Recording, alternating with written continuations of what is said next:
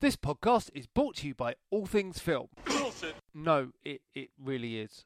All Things Film, the web's premier collection of independent movie and TV related podcasts. For more, check out www.allthingsfilm.co.uk or search All Things Film on iTunes, Stitcher or TuneIn Radio. And now, on with the show. Hello, Kennedy here, welcoming you to What's Korean Cinema 16 on Hansel and Gretel. This was originally recorded as What's Korean Cinema 15 on Breathless and Hansel and Gretel. But the episode on the night ran quite long, so I decided to cut it in half, essentially, to create a more easily digestible running time for you listeners. So last week you heard What's Korean Cinema 15 on Breathless, and this week in episode 16 we conclude this big recording by playing you the second section we recorded on the night. And that will cover, as I said, Hansel and Gretel. Let's run through some contact information before we properly begin. This is What's Korean Cinema on the Podcast on Fire network. We are located on podcastonfire.com. You'll find this show on Korean Cinema and shows on Hong Kong, Japanese and sleazy cinema at podcastonfire.com plus bonus episodes. Podcastonfire@googlemail.com is our email if you have any comments, questions or feedback. Join us over on Facebook. Facebook.com/PUF Network is the site that you can, the page rather, that you can click and like. But if you want to join the main discussion, head on over to the discussion group that you can reach by conveniently typing in Podcast on Fire Network in the Facebook search bar. Follow our tweets at Podcast on Fire, that's our Twitter handle. I write about Hong Kong movies, Taiwanese movies, ninja movies, and adult movies at SoGoodReviews.com, and I video review at SleazyKvideo.com, and my Twitter handle is at SoGoodReviews. What's Korean Cinema is available on iTunes. Rate and subscribe, and please, if you have the time, write a sentence or two about the show. We would love to hear from you, and that will act perfectly fine as a review in the eyes of Apple. So please share. We would love to get more reviews up there on iTunes. And you can also stream us via Stitcher Radio. They have an online presence, but the best way to stream us is through the applications available on the Apple App Store and Google Play.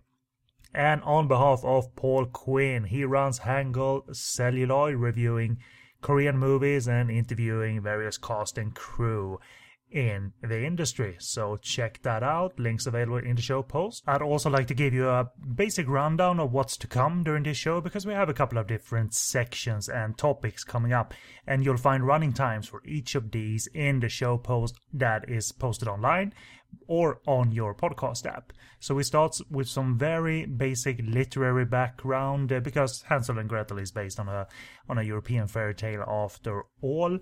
That leads into a biography and discussion about director Jim Pil-sung. And after that is done, the final part of the chat between me and Joey Leung of Terracotta Distribution takes place, focusing on Hansel and Gretel's journey to the UK. And after that is done, we cap it all off with me and Paul discussing and reviewing Hansel and Gretel.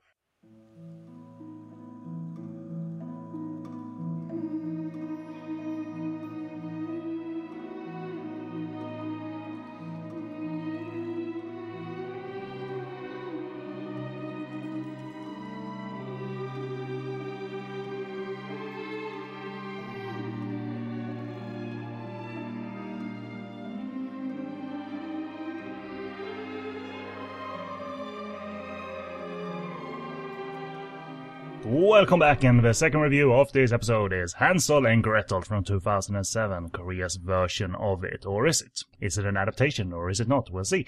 Plot from IMDb with some slight additions from me. After meeting a mysterious girl on a dark stretch of road, a young salesman, the character of Eun-soo, played by actor Chun Jung-myung, is invited to a beautiful house with bizarre secrets and no way to escape.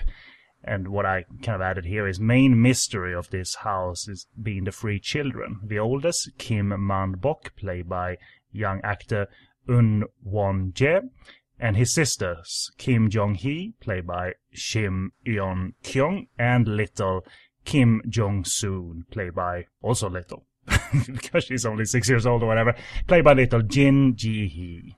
Three wonderful, wonderful little actors and actresses. And background, obviously, it is half-based, kind of. I don't think it's a straight adaptation.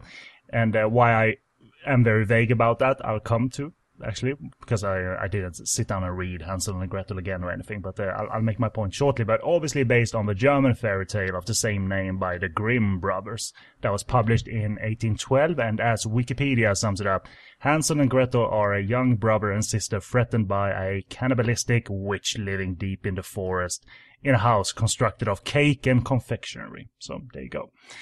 Familiar to most of us. That has a dark tone, and obviously this has too. It's a dark-toned, dark Korean fairy tale as made. But of course, this has been adapted numerous times globally, into both opera form. A BBC TV series appeared in I wrote 1937. That can't be right, obviously. It's the BBC where came out of the gate making adaptations. So.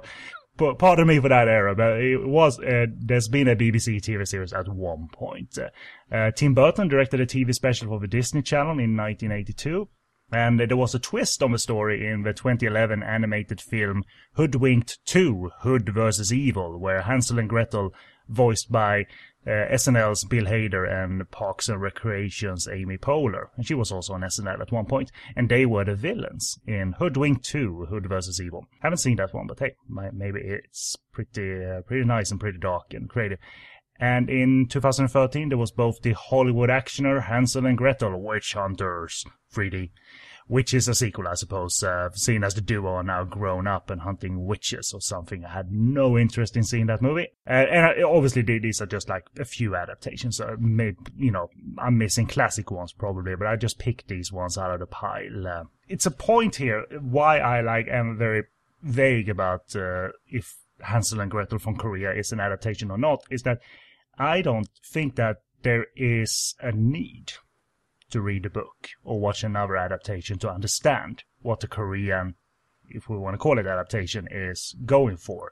It seems to me, and this is where you might, bring some knowledge to the table, it seems to me it's a mild framing device for Jim Pil-sung's film, The Fairy Tale, but it's not the fairy tale adapted beat by beat. I've got, again, I seem to have two things to say about everything tonight. Sorry. I've got two things to say. I agree with you. I think this is a nice little cover story that allows him to tell whatever story he wants to tell. For me, when you look at the tail end of, not the tail end of the film, but once the story unfolds, the abuse of the young children, to me, in terms of Korean cinema, says a lot about what the director was trying to do. There have been a lot of stories that have talked about the abuse of children in care homes. If you look at The Crucible a couple of years ago, which actually brought a change in the law to sort of say, look, this has been going on for years, something needs to be done. And there have been a few films over the years that have tried to do a similar thing. I think that's what he was doing here. The problem is that because it's so mired in a Hansel and Gretel, Grimm fairy tales sort of deal, everybody almost assumes it's just part of the dark fantasy, and it almost gets pushed away as fiction. I think, personally, that he was trying to raise social issues with this film.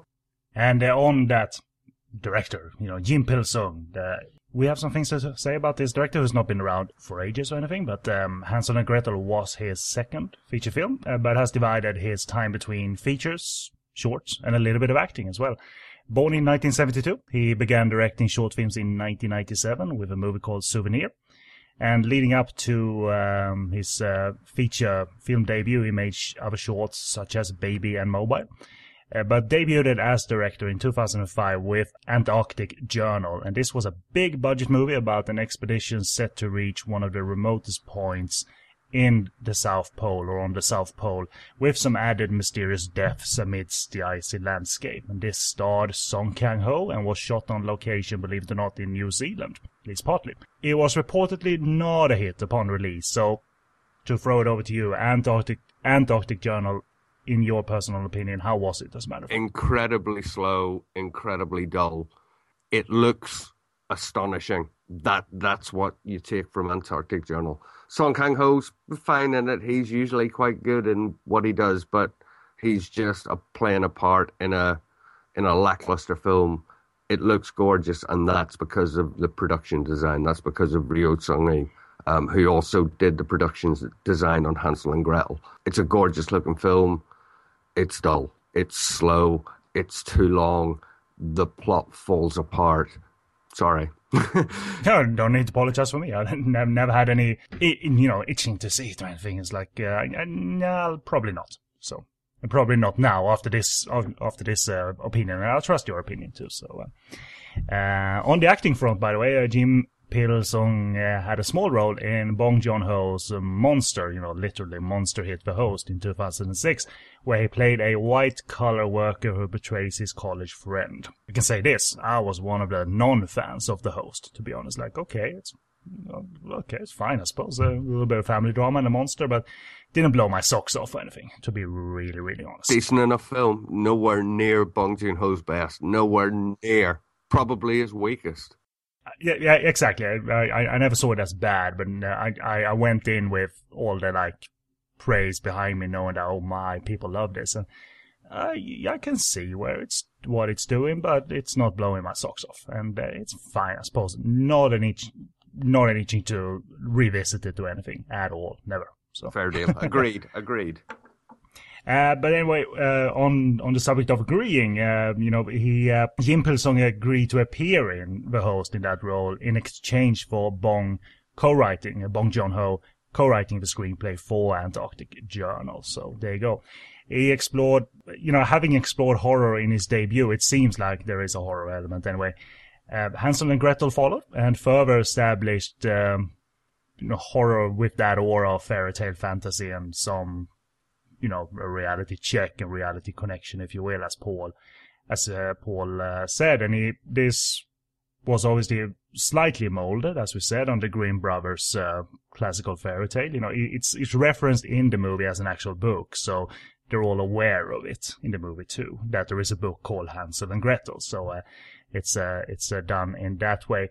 This Hansel and Gretel was praised critically, won awards on the festival circuit, but it also failed to light up the box office, and this made it difficult for Jim Pil-sung finding financing for subsequent projects. But what subsequently happened, the same year as Hansel and Gretel was released, Jim Pil-sung and Kim Ji-woon, director of Tale of Two Sisters and The Good, the Bad, and the Weird, as well as that Arnold Schwarzenegger movie that I'm forgetting what it's called, they began filming the sci-fi omnibus Doomsday Book, and that had several short stories in one.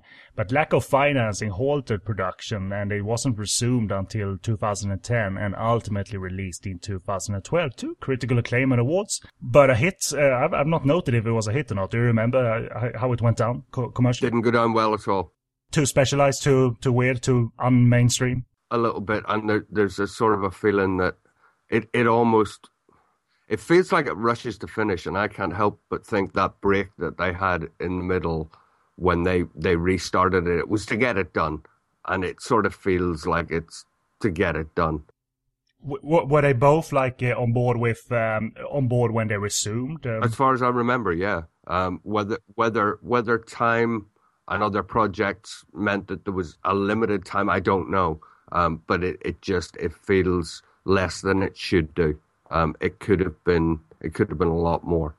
And a suspense drama about a married American expat who falls for a Korean femme fatale named Flower of Evil, the movie, entered pre-production but was shelved, as was the comedy Weekend Prince, which by all accounts sounded like a Korean The Hangover, so I'm glad, personally, that it wasn't made. Yeah, I'm not a fan of any movie seemingly tonight, hated that, I'm a hipster that way, I hate everything that everyone likes. Yeah, I know. Or I got good taste, maybe. I don't know. Yeah, go with that one.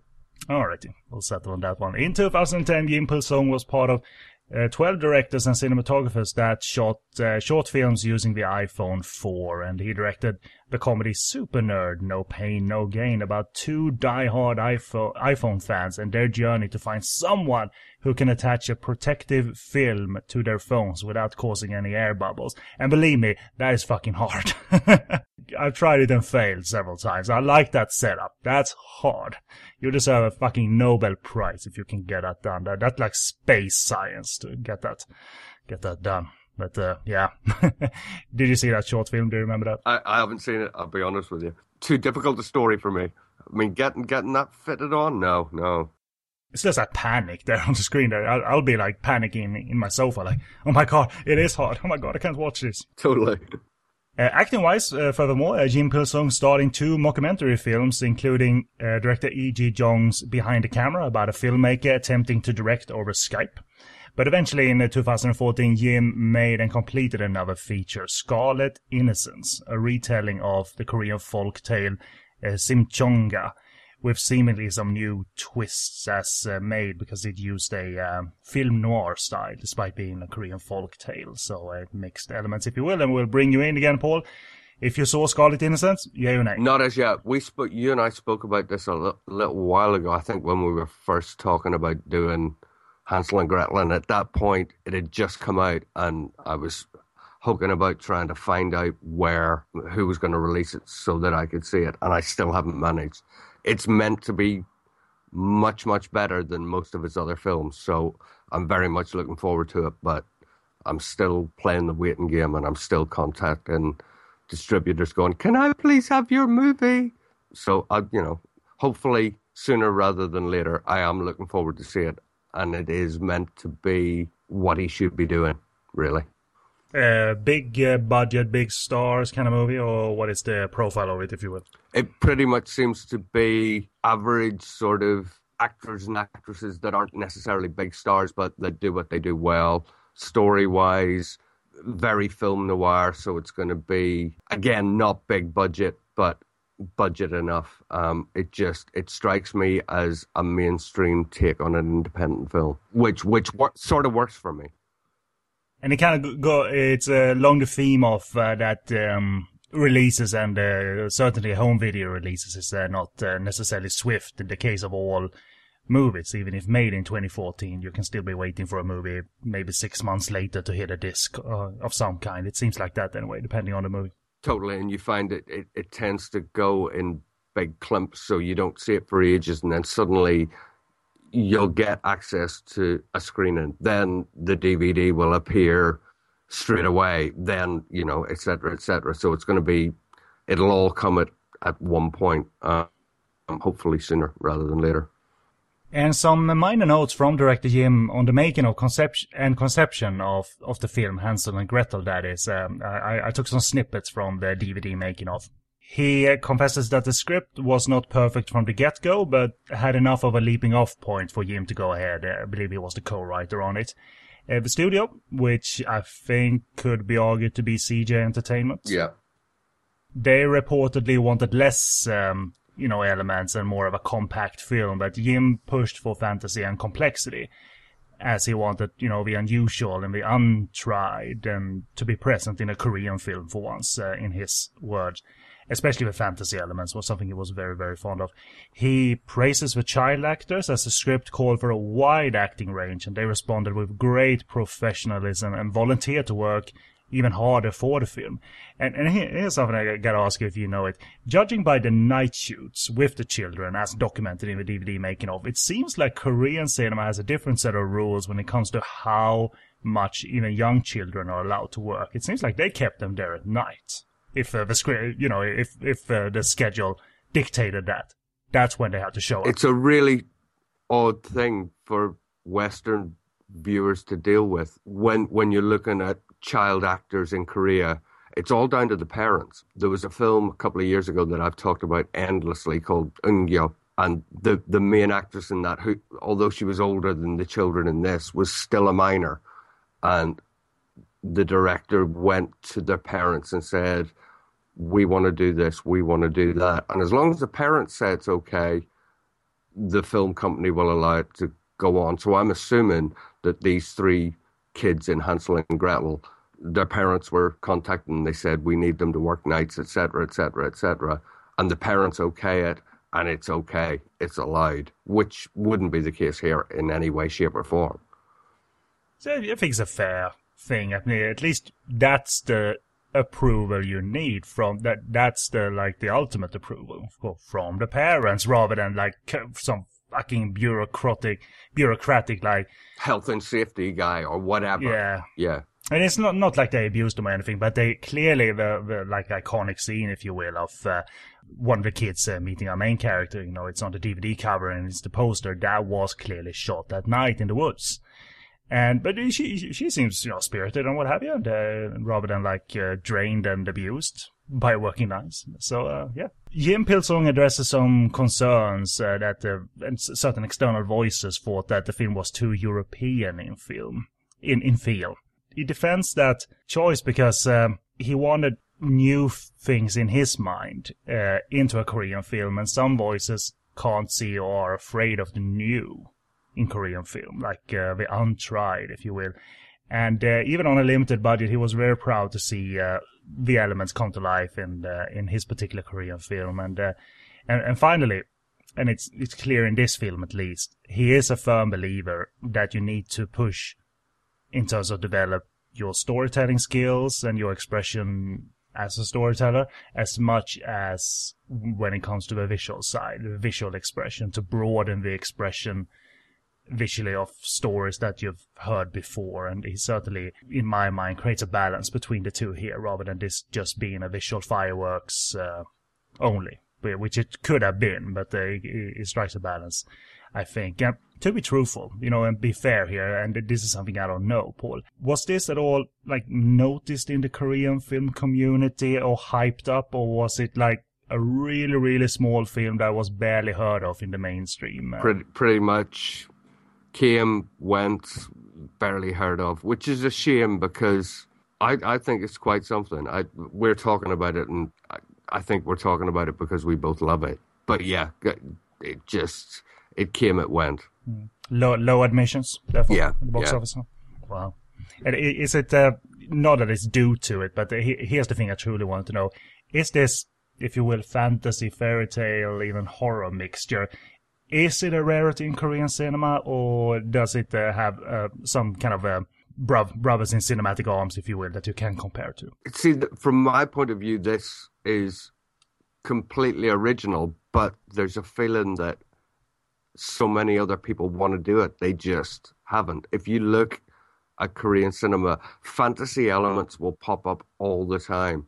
I mean, real otherworldly fantasy elements, but they're always, or nearly always, the images from within a character's mind. They're sort of their paranoid delusions, their imaginings, it's all psychological. Whereas this is a completely different world that this guy just happens to step into. So in that terms of that, the amount of fantasy and the context of it is, to my mind, completely original. And I think the fact that, especially in horror, these sort of nightmarish fantasies constantly pop up is almost reality Korean cinema wanting to turn itself to fantasy. I think you mentioned it earlier on, Korean cinema loves this is the way it really is, rather than look at this fantasy world. Maybe hard sell to audiences too, because it is not super common to go this far as Hansel and Gretel did. I mean, some things that are mainstream in one part of the world is commercial suicide in another part of the world. Yeah, totally.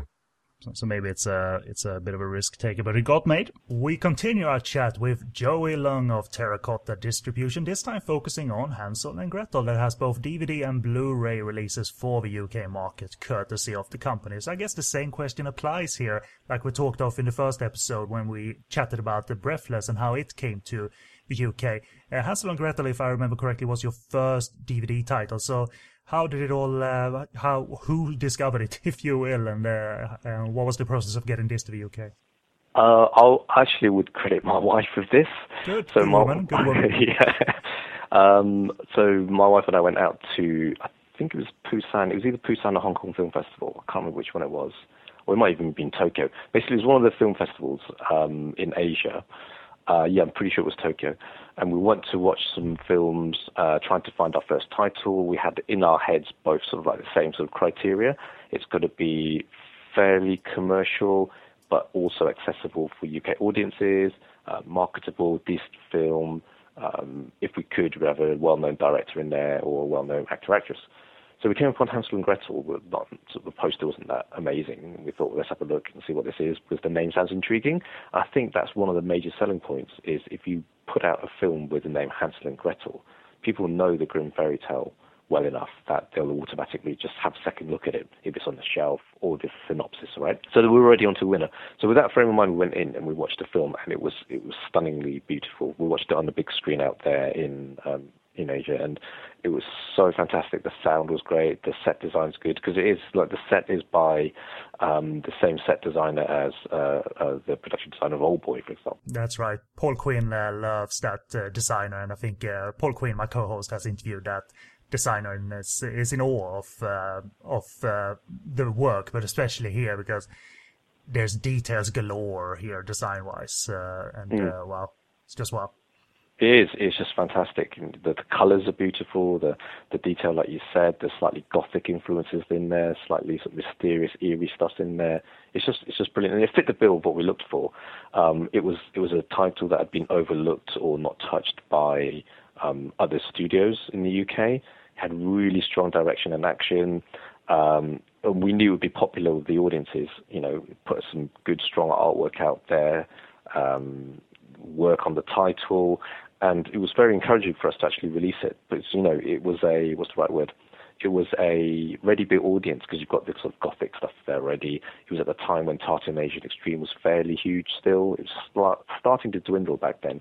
But you had those people who were really, piqued their interest with things like The Ring and Tale of Two Sisters, that sort of stuff, right? And that's not you like riding like a shameless wave of exploiting the market, because the movie is right there. Like it is, it could be considered horror, and it's nothing wrong sitting down thinking it's a tense, scary movie without spoiling it. You and I both know that it contains emotional elements as well. So it's not deception at all. It's just a matter of there's a built-in brand there and a built-in genre. But hey, you can surprise audiences too by not telling them of the multi-genre experience that it is. Yeah, no, that's totally correct, and that's why part of the reason why we loved it was there's so much going on in there. It's a twist on the tale, we tell people it's Hansel and Gretel, but it's the kids leading the adults to the woods. It's very twisted, and people like that. People like that sort of something different and quirky. And the Asia Extreme stuff, we felt that whole wave was about to die in new ways. It felt dwindling. And we wanted to do something a bit fresher. I mean, they've done a great job. Tartan did a great job of building up the audience and exposing people to lots of different films and lots of very original films. But again, going back to Hansel and Gretel, it was a time when there was Kofik support. Actually, as our first title, we had to go and introduce ourselves to all these different sales agents, the people who own the rights to the films and selling the films. So we had to introduce ourselves, give them a bit about our background. And imagine, there was no terracotta, so nobody knew who we were, what we were doing, why we were doing it. We approached them and we said, hey, look, we've got this fantastic idea. We want to do a film festival and distribution at the same time. We don't believe in boundaries. We don't want a company to be a physical product only and a company to be a festival organizer only. For us, it's about, here's a film in Asia, here's an audience who want to watch it. Let's just use whatever avenues we can to get the two sort of paired together. And I think they liked that sort of approach, and the fact that no one was willing to take a punt at Hansel and Gretel. At the time, we didn't know it. Being very good sales agents, they didn't tell us. But apparently, it didn't do so well in the local box office. But we watched it. We weren't commercially savvy at the time to start evaluating these sort of things. We just saw a film we loved and we want to do it, right? And so they liked our enthusiasm and said, okay, let's take a first step with you guys. And see how you do with this film, and then we talk about other films later down the line. And that company will always hold a special place for us because they trusted us in the first meeting. They took a punt on us, and they really helped establish us. They gave us one of their titles, which they thought would be quite sellable, and we managed to release it fairly well in the UK and really help set us up, and set up the Terracotta name. It was a great discovery, I think. My Korean cinema viewing habits tend to lean towards without me knowing it, movies that were actually flops, even though they were critically acclaimed movies, like Save the Green Planet is another example that pops up, like not a popular movie box office-wise in Korea, won a ton of awards, but and I think this might have been awarded on the festival circuit, but hey, at least they are widely available, and that's where you come in. You've made sure not only the local Korean release is out there, but your UK release both on DVD and Blu-ray nowadays. So a quick question, and that brings up the fact that we forgot to mention that Terracotta also runs a monthly film club. Do you screen your own material also, or do you focus on various other movies that are not planned to be Terracotta titles on disc, if you will? A whole mixture. So the film club is a monthly free event, but because it's so oversubscribed now, we've decided, look, let's maybe make it like a small donation, like £1 or whatever it is, right? Yeah. Or make some donation on your way out or something, stick a £5 in a beer pot. So we just like to have fun, basically. We do like a film quiz as well. You can win prizes for DVDs. Sometimes we let guest audiences curate it. We had a guy, Andrew Heskins from Eastern Kicks, come and curate a very, very funny sort of like Hong Kong, I won't name which film it is because I don't want to spoil it for people, but we had him curate a very funny Hong Kong supernatural movie from the 80s, which I even overlooked myself and I never saw when I was a kid. And then sometimes we play films that are linked to the festival. So around about festival time, which is usually in May, we will play a film, let's say, in April to whet people's appetite and say, hey, if you like this film, there's more from this director, or there's more of this style of film in the festival. Or it might be related to a topic of the month. So if it's John Woo's birthday that month, we might play a John Woo film, for example. So basically we like to have fun. It could be classic titles. It could be undiscovered titles. It could be films which were the opposite of what we just discussed, films that were massive hits in their home country but have never been released overseas, for example. So yeah, that's basically the idea, is just to have a more social experience, because anyone can download and legally stream in their bedroom, right? But why do that when you can watch it together with other people like-minded who are into Asian films and find out more about Asian films? We have a newsletter. We tell people at the meetups what's going on, or the film clubs, what's going on in and around London. Well, where else can you see another Asian film, or what's coming up, what festivals are happening? We like to just promote everyone else's films as well. We don't believe in just sort of self-promotion. We believe that the more people who are into Asian films and the more people who are exposed is also a good thing for us. So yeah, keeping the ball rolling, and not just for yourself, but for community. And nothing can, sitting at home watching a movie is not, this is self-explanatory, but it's not like the community experience. So good on you for still going. It is kind of old school, but it shouldn't be. It should be still a part of the experience of... It really is not just about the community. It's also about the ethos that we had right from the start when we started. Here's a film, here's the audience, let's do whatever it takes to get that film there. Because some of the films we show may not be commercially releasable, in which case, what's the other avenue? We really want people to watch it. What else can we do instead, As a final kind of tally, going back to Hansel and Gretel, is this also a movie that you tend to return to compared to Breathless? Did this, I gather, sticks in your mind visually, regardless if you want it or not? But is it also kind of a draining experience, you think, to experience over and over again? Because, as you well know, also, spoiler-free, it turns quite harrowing and dark and emotional as well. I think because it's so beautiful, it's very easy and pleasant to watch in terms of the colours.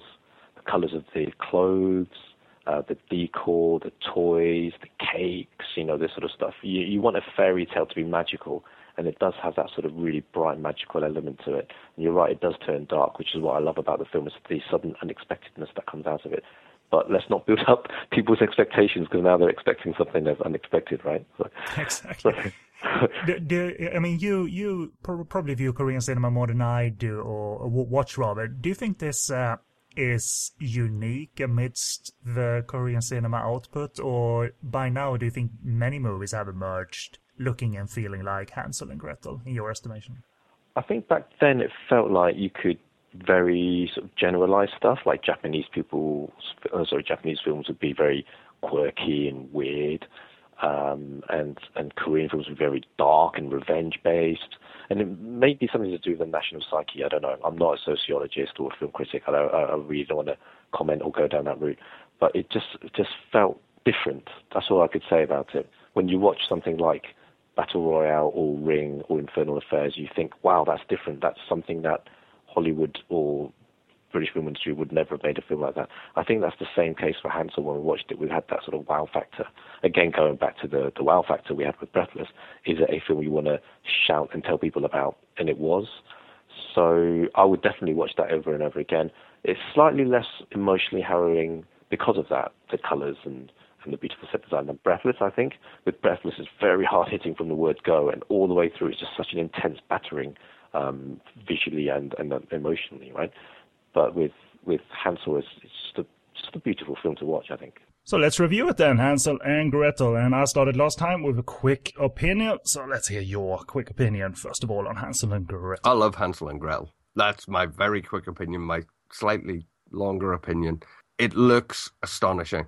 And that comes from, again, Ryo Seung-gi production design, which is just... She creates a complete fantasy world that's utterly believable, utterly beautiful, and almost dark and scary, even though it's not a scary film particularly.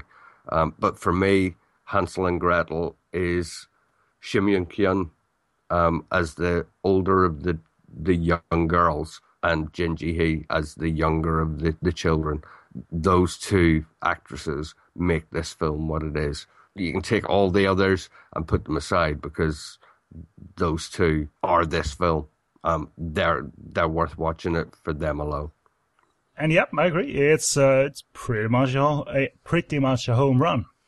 Again, the mix of fairy tale, fantasy, and even horror, and I think it verges on quite scary in certain scenes. Actually, it's not wall-to-wall horror or anything, but it certainly got to me. And it continues to evolve up until the end, where it reveals its dramatic elements and keys to the story and the meaning of it all. And very soundly made as a horror movie and drama. I'll get to why that later and what it means, and doesn't push too hard. I guess this explains it. It doesn't push too hard noise-wise in any of these areas, horror and drama.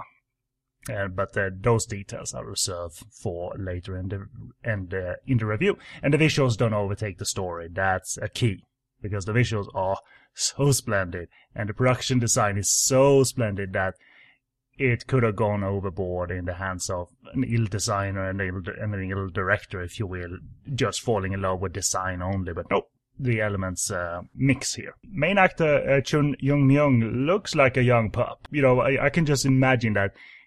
Yeah, he's not been in a lot of like noteworthy movies, but he has like given a big lead role. Maybe he's had 10 lead roles before, but it feels like he is a fairly young actor responding to material big time, you know, finally getting some material to work with. And I think Chun Young-myung's performance can be quite a confusing one, because it seems like he's wooden and not emotive at all. But that's kind of the tricky thing with his performance, that he's obviously thrown into this world after this car accident. You know, he's in some kind of magical threatening woods, and he's obviously confused throughout the movie and shocked and scared. And but you realize by the end that this actor has, you know, at least for this movie, has some emotional chops. And this is all my way of saying, like, veteran actor, or like new to the scene via Hansel and Gretel, or what is that say about Chun Young-myung? Character actor that's been going for a few years. He's done a few things. He's decent enough. The best thing I've ever seen him in was actually a drama, which was, I'm trying to think when, maybe 3, 4, maybe even 5 years ago, called Cinderella's Sister. It's like another story here, or almost fairy tale, but it's not to do with Cinderella. It's a similar sort of deal where, you know, you've got the sister and the evil blah blah blah, but it's all based in reality. And his character in that is quite similar to his character in Hansel and Gretel, completely out of place, completely, you know, off kilter, and he carries it through quite well. I think, yeah, he does seem initially wooden in this, but I think that's the way he's meant to. Exactly, it's by design, but I think some people can kind of, what's this? I don't like. I think it's a performance you have to stick with a little bit as well.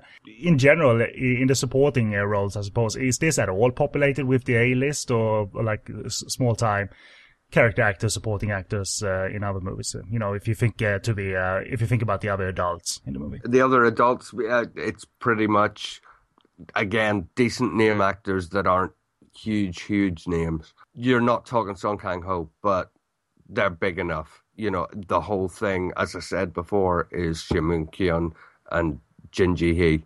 Little Jin Ji-hee, the youngest of the children, even though I don't know what age she was in this, 9, 10?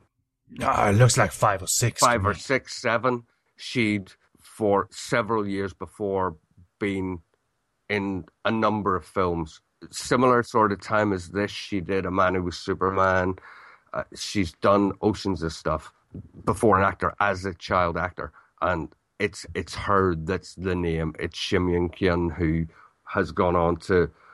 She's a name now. She's been in Miss Granny. She's been, she was in Masquerade. She's a huge actress now, and she, again, was a child actor, and they were the big names for this. They were the draws, if you like, and quite rightly so. Both those girls have gone on to have huge careers. Little Jin Ji-hee, who's now, I guess, hitting 20, 21, was recently in Boomerang Family. Which is also a terracotta release. And it's quite interesting to see how she's progressed. But from my point of view, the other adult actors, they're great character actors, and you see them in a lot of films, but they're not huge names. And I think that was the point. It was the kids that are the actors of this film. Oh yeah, they certainly bring it home. And I don't know, do you remember when being hit by this elegance and confident feeling, taking us into this other world that is a kilometer or two outside of the real world's highway? How was it seeing this Korean film do something you hadn't seen in Korean cinema, at least frequently before? It must have been very much a different experience going into this. It really is a fireworks of design and mystique, without it being intense or anything. But do you remember being whoa, interesting? I remember the moment incredibly clearly, watching it. The first scene when they go in the film and the main male character looks round and sees all the little bears, and you've got that beautiful, overly coloured, cinematography, etc. I can remember thinking, who did this? And searching it out and finding out that production designer was Ryu Sung-hee. And I'd heard her name before, but she'd never, she did Old Boy. She's done almost every film you could mention. And I knew who she was, but it was Hansel and Gretel that put her in my mind. And at that moment, I can remember thinking at some point, everybody thinks, I want to interview that actor, I want to interview that actress, I want to interview that director. At that point, I thought, I want to interview Ryu Sung-hee. And just last year, I managed it, and I was in awe for the entire interview. And a lot of it comes down to what she did in Hansel and Gretel. I was shocked. It was so different to what I was used to seeing in Korean cinema.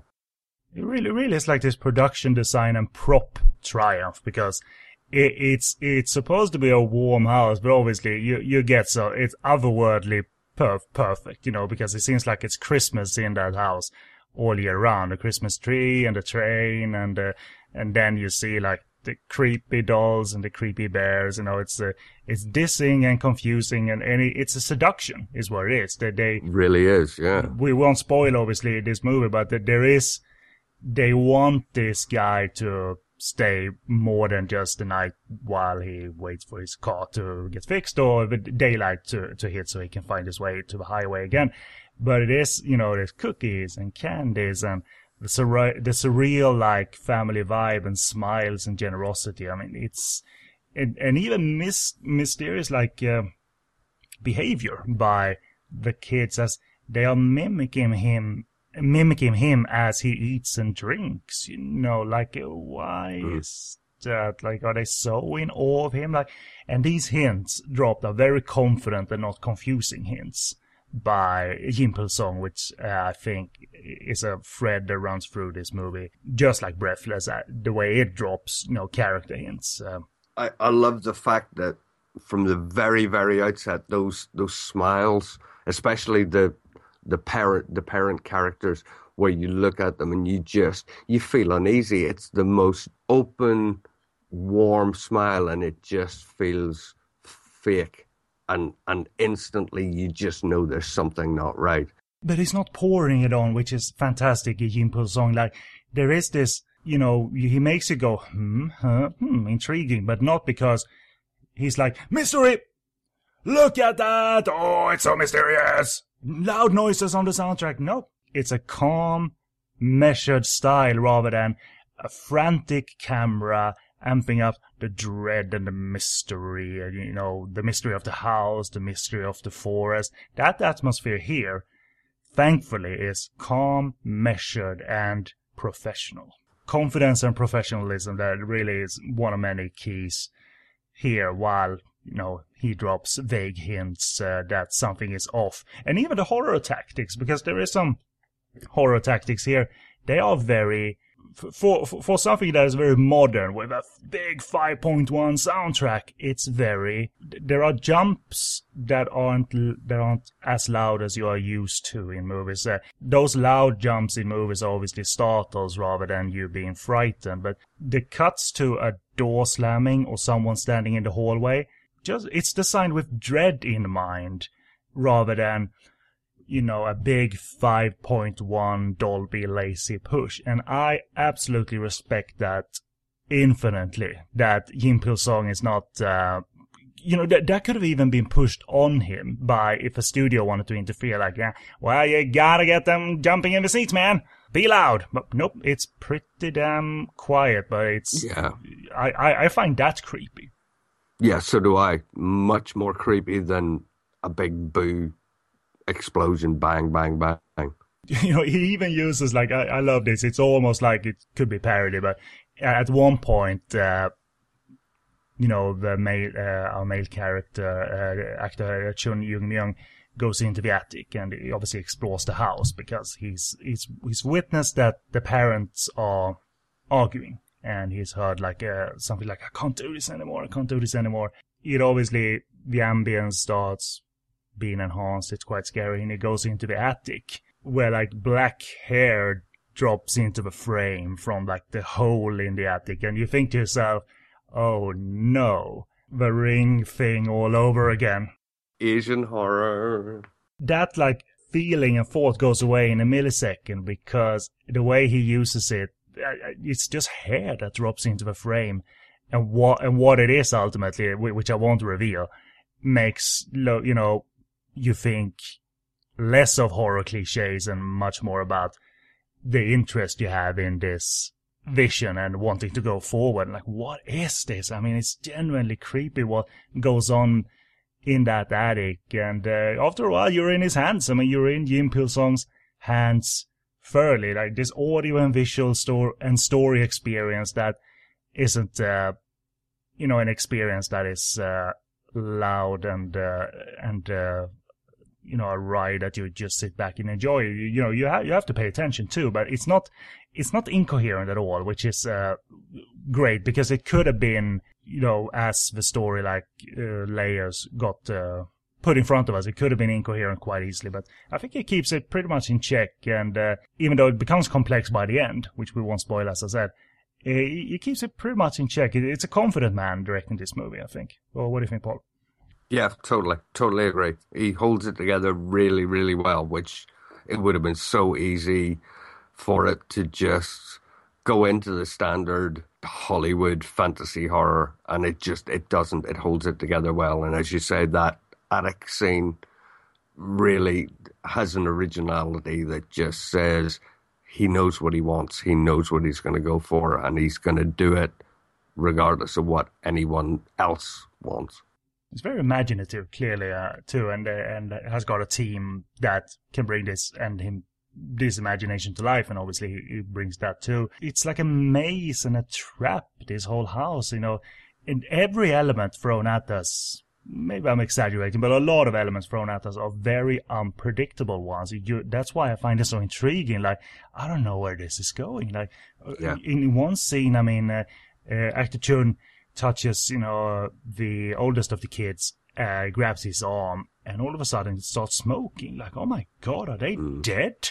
But that's like, he's not dropping the entire, story on us right there. That's what they are. That's what happened, But rather, it's like, oh my God, how does that go on? Like, yeah, I want to know more. Yeah. Like, rather than boring us with such a development, it's so fascinating, and so the grip on us is pretty damn amazing. And you flip-flop too between there is evil here, we can say that. Is it the adults or is it the kids, or what is it?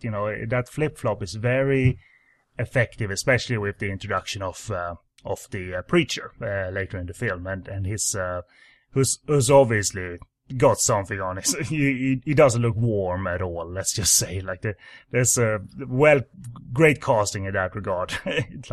Cast a creepy guy. That'll be good. Totally.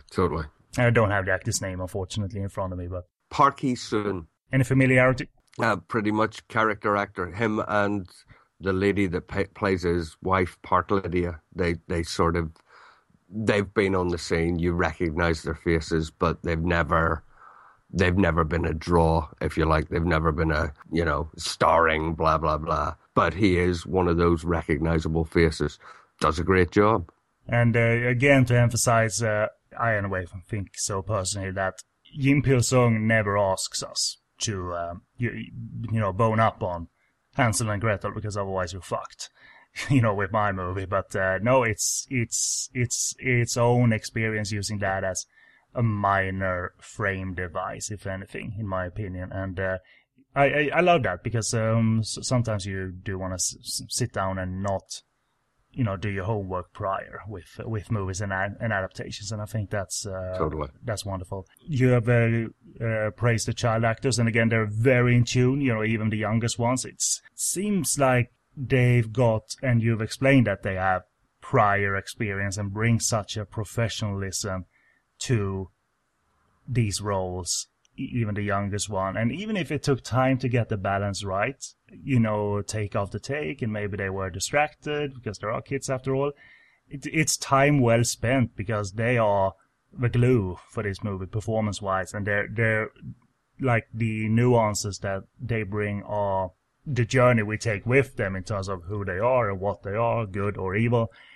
Without that, they obviously, it's so much would have crumbled here. But they are the glue for the movie, and they are fascinating performers, and I'm glad to hear that they're still developing rather than being like one-offs in the Korean cinema industry, and glad they're not swallowed up by the industry either, seemingly. Well, totally. I mean, the first time I ever saw Simun Kyun, who's the older of the female children, was in Hansel and Gretel. And the first scene you see her in, when he collapses in the forest and she turns up with her little lantern, as he moves towards her, she takes a tiny, tiny step back. And at that point, I just thought, she's quite something. There's a later scene where her face is full screen on the camera and she's crying. And as I wrote my review of Hansel and Gretel, which is on my site, you can go and read it, I actually wrote the words, Simun Kyun will make you cry. And I swore at that point that she would be a big star. And I've waited through the years to watch her career go, which is why I'm so obsessed with saying that she's gone hugely. Miss Granny, which was out a couple of years ago, was her first starring role, if you like. She's been building her career as it goes, and it's an incredible film. It's a lighthearted throwaway piece of movie, but she's astonishing in it, and she is going to be a massive star, and you can see it in every frame of Hansel and Gretel. You really can. She's astonishing. So there you go. I was right. She's going to be a star. And I win absolutely nothing. I win. I told you. And you talk against that. Obviously, they seem like such pros without being spoiled kids or anything. And the making of them didn't give any impression that they were hard to direct either. It's like look into the camera, like don't pick your nose. They didn't seem like difficult kids, but rather they had fun, and but still like consummate professionals and what have you. And again, Hansel and Gretel is a movie where you don't want to spoil it. Obviously, for non-viewers, we won't do a spoiler. We want to do a spoiler section after the end music or anything. I want to keep it surprising for everyone. But I'll say this: all of the fantasy build and all the horror and all the like scary sights adds up to us getting into the backstory that you hinted at, child abuse and orphanages with poor conditions or what have you. So it adds a layer of reality that is utterly heartbreaking. There's almost a reel of utter non-fantasy despair here, which is, it just hits you in the stomach like continually without going overboard, but that backstory adds a layer of reality that just makes sense. Like Jim Pilsung is obviously, when making a fantasy movie, there is like an element of no rules here, but still decides to bring in reality that then feeds into the fantasy and the fairy tale like aspect and the horror like aspect of it that we're in, in the present time for the characters. If we wanted to say that, if we wanted to say anything rather, and if it came through to any critic except you, then good. I didn't think that far, but it fits to go to that haunting reality after having been in haunting fantasy, if you will. Really, really does. And it does fit regardless of whether you think of where it comes from or you accept it as just a part of the fiction. It fits in so well with the fantasy that is a huge creation, this entire world and why it's there. It works in the story as well as whatever else you want to take from it. And being almost 2 hours, it's such a well-paced movie too. And if you're on board early on with the constantly evolving, unpredictable time, it's gonna fly by. I mean, I remember watching it. Started watching it fairly late on the day I prepared, and got an hour in, and then I sat down to do some other editing, and I thought to myself, I have time, I can watch the rest tomorrow. I'll just watch a little bit more, and I finished it. Yeah. So there you go. It's like the last hour flew by because you are constantly interested in where is it gonna go, because if you can predict this, beforehand. Again, it doesn't connect, as far as I know, firmly to Hansel and Gretel. So if you can predict the entirety of this movie, then you're lying. Or have read it beforehand. Because what happens, like the despair and the reality that he brings in, that's not something that he telegraphs early on. So, no, I don't buy that argument. Like, I saw where this was going 10 minutes in. No, you can't. You can't. There is no way. So it all earns the accolades that it did receive. Shame it didn't light up the box office, but hey, at least he's got an unappreciated movie finally on his resume. Not finally. I mean, the Omnibus thing was appreciated critically, but... And it does have to be said, I'm really, really glad that Terracotta chose to release it. He said that it was his wife's decision, for whatever reason, that this was Terracotta's first release. And I'm so glad it was, because the way it came and went, otherwise far fewer people would have found out what it was. Do you know what I mean? Terracotta gave it a little view of saying, we're a new company, this is what we do, and here's our first release. And it's sort of, I had English people again coming up to me going, have you heard of this Hansel and Gretel Korean film back in the day? And they would never, ever have heard of it if it hadn't been for Terracotta. And I'm really glad that they did, because it's a lovely, lovely, beautiful film. Indeed, as for availability, it is available on DVD in the UK from Terracotta, with plentiful extras that are subtitled, and it can be bought on DVD for as little as £5 from Amazon.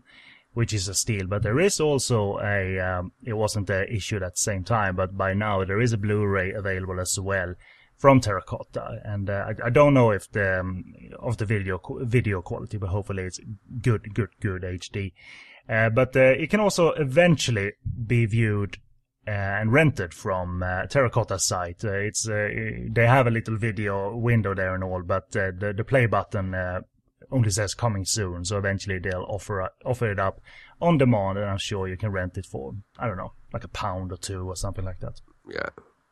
So that's that. Firmly recommended, and I'm happy owner of it, and I'm gonna look into if the Blu-ray is up to a quality that a Blu-ray should be, because when it comes to Blu-rays, you have to do your research. If many, I'm not saying Terracotta is like this, but many companies that you think would know better, they don't.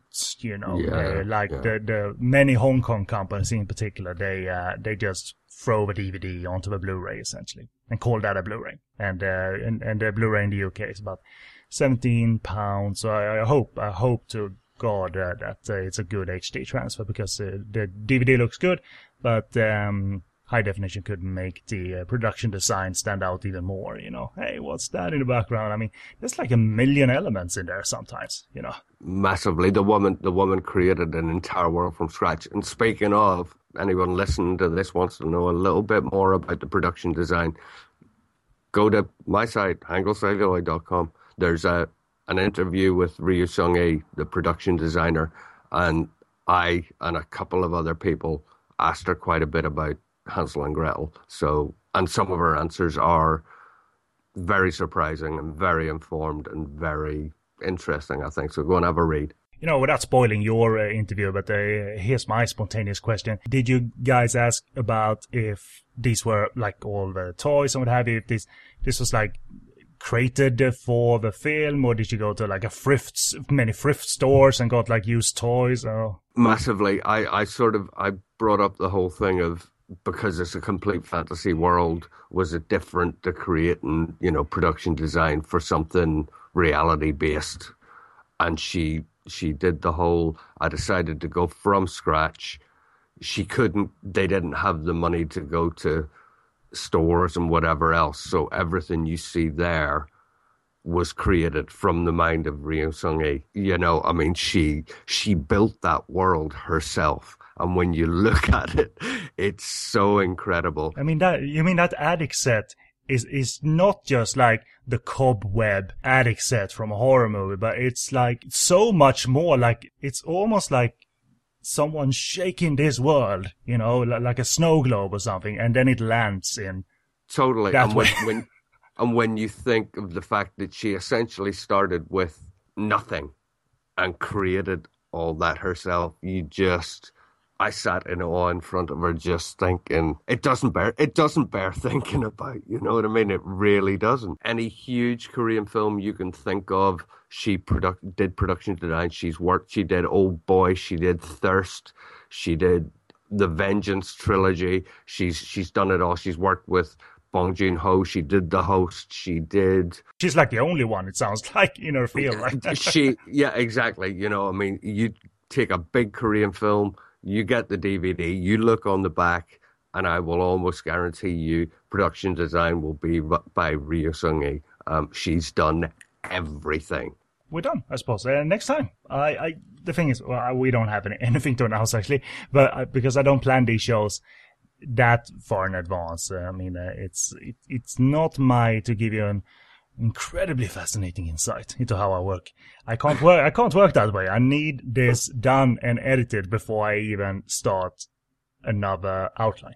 So that's why we don't have anything else to announce. I was about to say I don't own any more Korean movies. All my choices are on the podcasts. But we are possibly, doing the mixture of something very much older or slightly older from the Korean Film Archive YouTube channel, some defining classic, if you will, and maybe juxtaposing it with a somewhat more modern entry, be it an 80s movie or 90s movie, akin to before. So stay tuned to the Facebook group for announcement on that. Note what we will cover in the next What's Korean Cinema, and I'll find out next episode what that Korean cinema is. So, but now I know what Breathless and Hansel and Gretel is. I've seen these movies before. I should state it. I mean, they were my picks, but very much worthwhile to get on the show. So they were personal favorites rather than me being recommended them. So I was in the loop for once. But alright, we are done. So some quick contact information before we sign off. And this has been What's Korean Cinema on podcastonfire.com. We are there along with other shows and bonus episodes.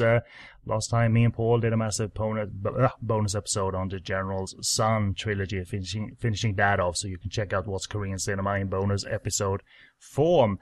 We have an email available for you as well to send questions and feedback, podcastonfire@googlemail.com. Like our page on Facebook, facebook.com/PUF Network. Join the discussion group. Type in Podcast on Fire Network in the Facebook search bar to find us. And follow our tweets. We are at Podcast on Fire. My reviews of Hong Kong movies and Taiwanese movies mainly, sogoodreviews.com, and the video reviews at slacykvideo.com. And my tweets at sogoodreviews. That's my Twitter handle. We are available on iTunes. What's Korean Cinema, that is. Rate and subscribe. And if you have the time, please leave a written comment about what you thought of this show or any other show. And finally, on my end, Stitcher Radio is where you can stream our shows. You can do that through their website, but the smoothest way to do so is through the application available on the Apple App Store and Google App Store. And once you're in Stitcher, type in, for instance, What's Korean Cinema to find us. And for reference sake, list your URL or URLs again, Paul. I'm hangulcelluloid.com. You can get me on Facebook at facebook.com/hangulcelluloid. I'm on Twitter at hangulcelluloid. As long as you can remember the hangulcelluloid bit, you can find me anywhere, really. Alrighty. So that's us. Thank you very, very much. What's Korean Cinema 15 is at an end. So see you next time. So thank you, Paul, and bye-bye. Cheers. Thank you.